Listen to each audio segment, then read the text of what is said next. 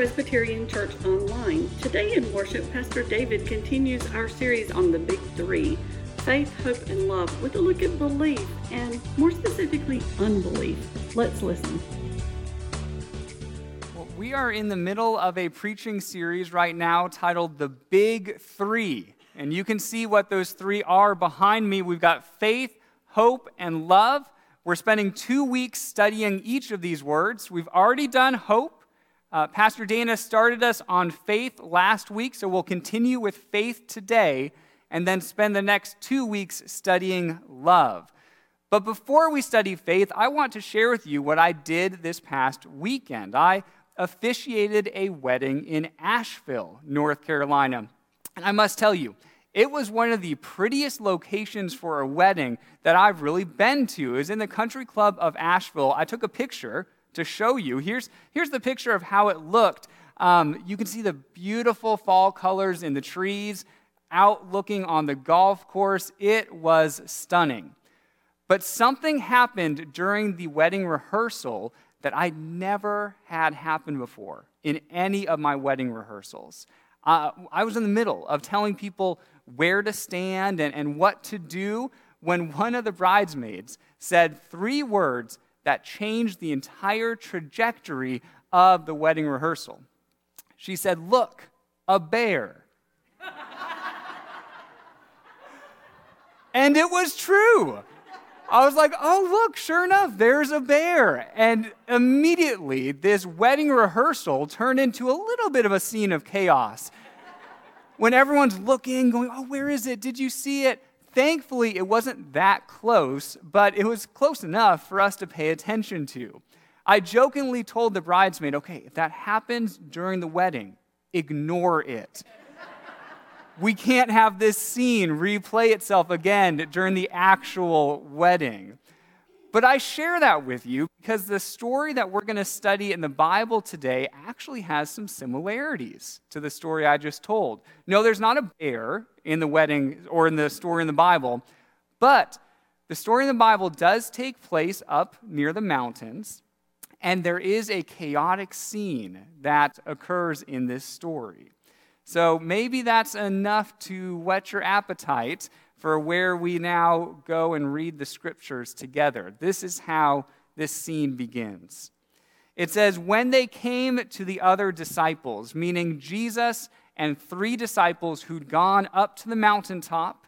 If you're familiar with the story of the transfiguration, they were transfigured and then came back down. And when they came back to the other disciples, they saw a large crowd around them, and the teachers of the law arguing with them.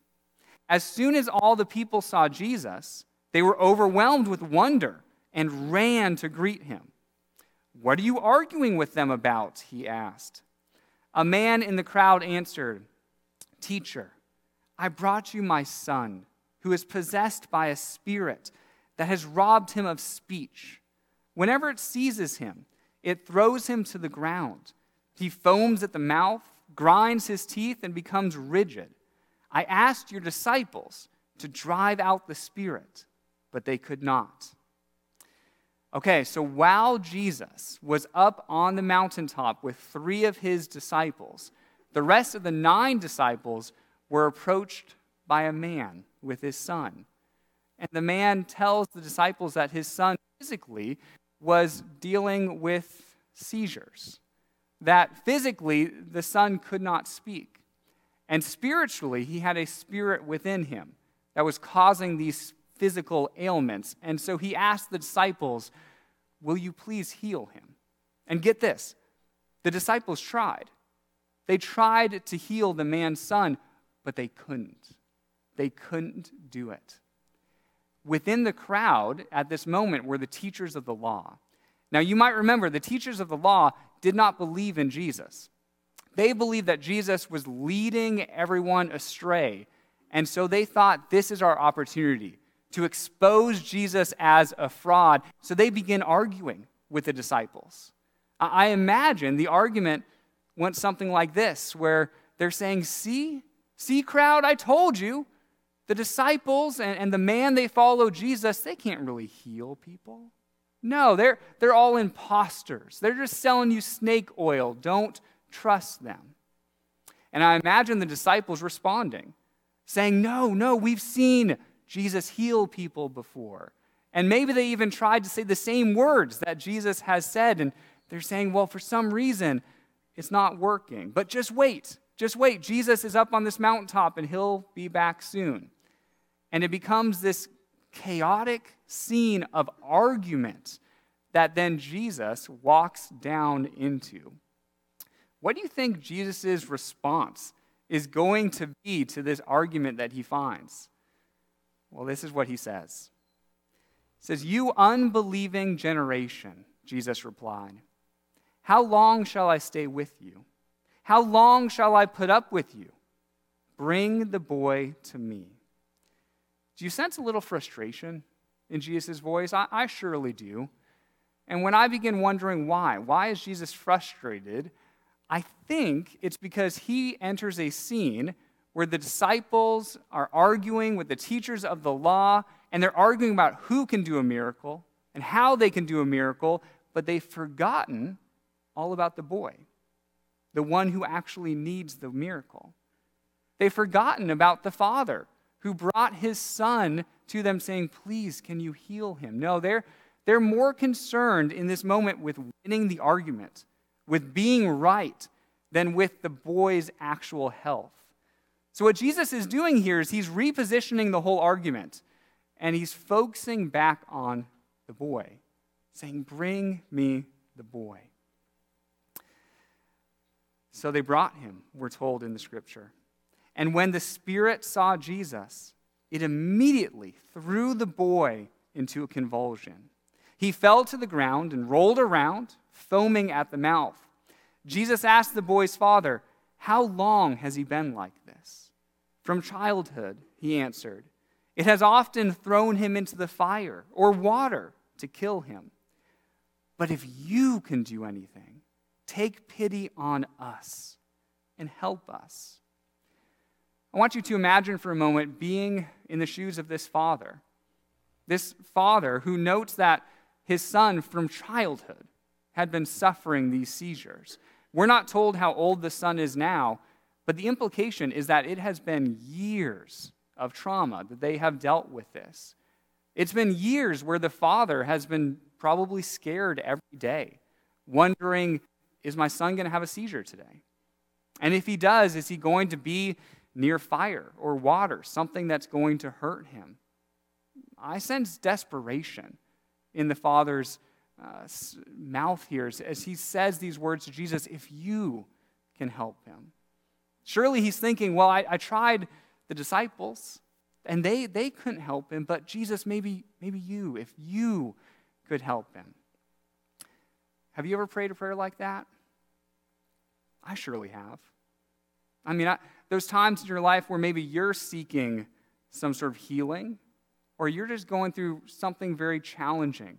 And almost as a last resort, you pray to God and say, well, God, if you can help me, please help me. Yeah, I bet a lot of us can empathize with the Father's desperation here. But Jesus picks up on his hesitation. Jesus says, "If you can," said Jesus. Everything is possible for one who believes. Jesus is teaching us something incredible about faith. Remember, this sermon is about faith, and I want to highlight really two things that come out of this statement that Jesus just made. The first is that faith and belief work in partnership. Remember, Jesus said, everything is possible for the one who believes. And so to have faith is to believe. If I put my faith in someone, I'm believing in them, I'm trusting them. So the question then becomes for us, what are we to believe in? I mean, what belief in what? In this story, on a practical level, the father just needs to believe that Jesus is powerful enough and is willing to heal his son. That's what he needs to believe. But what about the crowd watching? What are they to believe? What about the unbelieving generation, as Jesus puts it? Or what about us? As we read this story 2,000 years later, what are we to believe? Well, I think, as I read this story, that we are to believe that God is active in this world. That's what we're to believe. We're to believe that God is active in your life and in my life, shaping hearts and shaping minds so that we become people in the image of God. And not only that, I believe that we're supposed to believe that God's active in the world too. That God is creating the kingdom of God right here, right now. God is making this world a more just and a more beautiful world. That is what I choose to believe. That is what I choose to put my faith into. But I recognize that's not the only possibility of what to believe. You could believe that there is no God. Many people believe that. You could believe that there's no divine presence that's working towards good in this world. That's an option. Or you could believe that there is a God, but that God's distant from us. That God doesn't really care about your personal needs. These are all possibilities of what to believe. Or you could believe that God is active in the world, that God does care about your needs, and that God can make a difference in the world. That is what I choose to believe. That is what I put my faith into. So we see first in this story that faith and belief are tightly linked. The second thing that this story teaches us is that faith creates impossible possibilities. Now, what I mean by that is that the things that seem impossible in this world, through faith, there becomes at least a glimmer of possibility. But that's not to say that faith simply works like magic. I mean, think about this story. The father brings his son who has been sick his entire life, but through faith, he's hoping that Jesus can heal him. But it's not like a magical equation where if that man, the father, has enough faith, then Jesus is going to heal his son. We think like that sometimes, don't we? Like, okay, if I just have enough faith, then God's going to reward me. If I have enough faith, then God's going to heal me. But that idea of faith makes it all about us and the amount I have and what I'm doing with it. But faith is not about us. Faith is about connecting us with God. And it is through God that all things are possible. It is through God that we believe that healing will come into this world. It's through God that we believe that all will be well. And that's why we can say that everything is possible for one who believes, because we believe in God. Faith broadens our horizon of what is possible in this world. So, what do you think the father's reaction to this statement is? Well, we're told that immediately the boy's father exclaimed, "I do believe. Help my unbelief." Isn't this one of the most relatable verses in the entire Bible? You have faith and belief and unbelief intermingled within the human heart. I mean, in one moment of faith, the father says, "I do believe," and I bet he does. And then I imagine in the next moment just a little bit of self-reflection, and he finds doubt in his heart too. He says, "God, help my unbelief." The father in this story represents all of us. We are all like this father, because on this side of eternity, we live in a world where we cannot see God with our eyes. And instead, we are asked to walk by faith. And I know that you've had times in your life of deep trust in God, of deep faith in God's plan for you. And I know that you've also had times of skepticism in your life. Times where you've wondered, can God really be a part of this? And it's okay to admit the presence of both things in your life. And just like the Father, there are days where we proclaim, I do believe, and other days where we go to God and say, help my unbelief.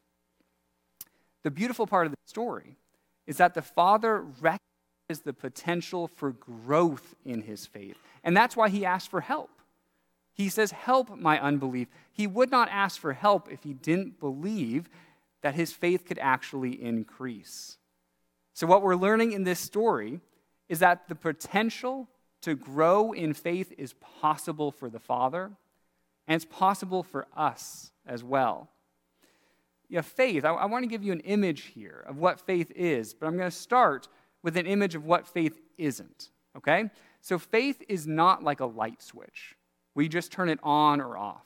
You have faith or you don't. You believe in God or you don't. You click the light switch on or off. That's not what faith is. But instead, I encourage you to view faith as a progression, that you can progress in faith, that you can grow in faith, that over the course of your life, you can learn how to walk more deeply in faith with God. That's what faith really is, where we can grow in our reliance on God and our trust in God. It's not something you just flip on or off. And so this man says, I believe. Help my unbelief. And in that moment, both of those things are true. And Jesus heals the son. Jesus responds to him by healing his son. What we get to walk away from this story with is an understanding that we too can grow in faith. Meaning that wherever you are right now doesn't necessarily mean that that's where you'll be tomorrow when it comes to faith. But instead, we can grow and develop each day of our lives in understanding of God. And so I want to end this sermon with 3 practical ways that we can learn to grow in faith. Because the Bible says so much about living by faith. It's so much, and we can't cover even a sliver of it. But these 3 things, I chose them because they are practical. They are things that you can do this week to help you progress and grow in faith. Here's the first one from Paul in 2 Corinthians, when he says, for we live by faith, not by sight. You've probably heard this before, but what Paul is saying is that our physical senses, what we can see, what we can hear, what we can touch, what we can smell, our physical senses only get us so far in this life.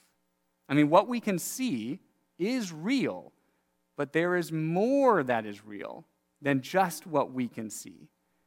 By walking by faith, Paul is encouraging us to not be limited by convincing yourself that all that there is in this world is what you can see. Because there's more to this world than that.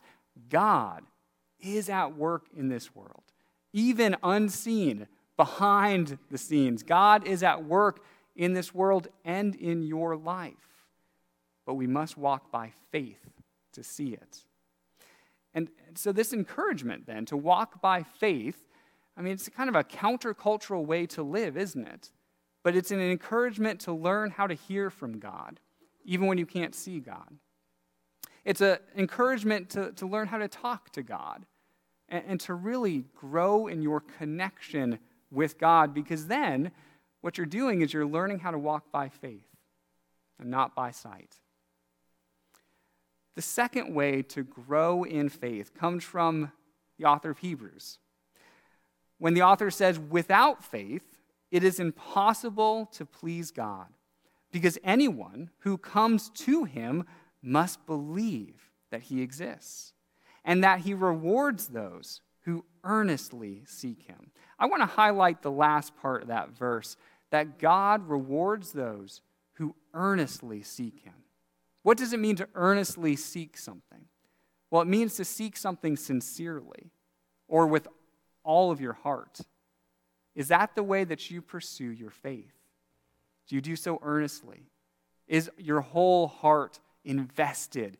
That's the encouragement for us, is that faith is not something that we try to develop just once a week or even once every couple of weeks. It is a everyday occurrence where we learn how to grow in our trust of God so that we may earnestly seek God. Yes, what I see in this scripture is that there should be no half measures when it comes to faith, but instead we put all of ourselves into this exploration of walking with God.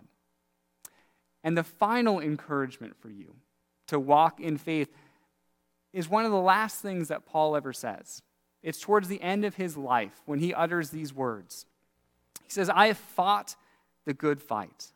I have finished the race. I have kept the faith. Paul is acknowledging that sometimes living this life of faith can feel like you're fighting a battle. It's like fighting a fight. It can be tiring. It can be exhausting to live this life of faith, but it's a good fight. Paul is saying that living this life of faith can feel like you're running a race, and you don't know where the finish line is, and you're tired, and you're recognizing that this is a countercultural way to live, that not everyone else lives, and think, do I really want to run this race? But Paul says it's a good race to run. It's a good fight to fight, because at the end of the day, we'll be able to say that we have kept the faith.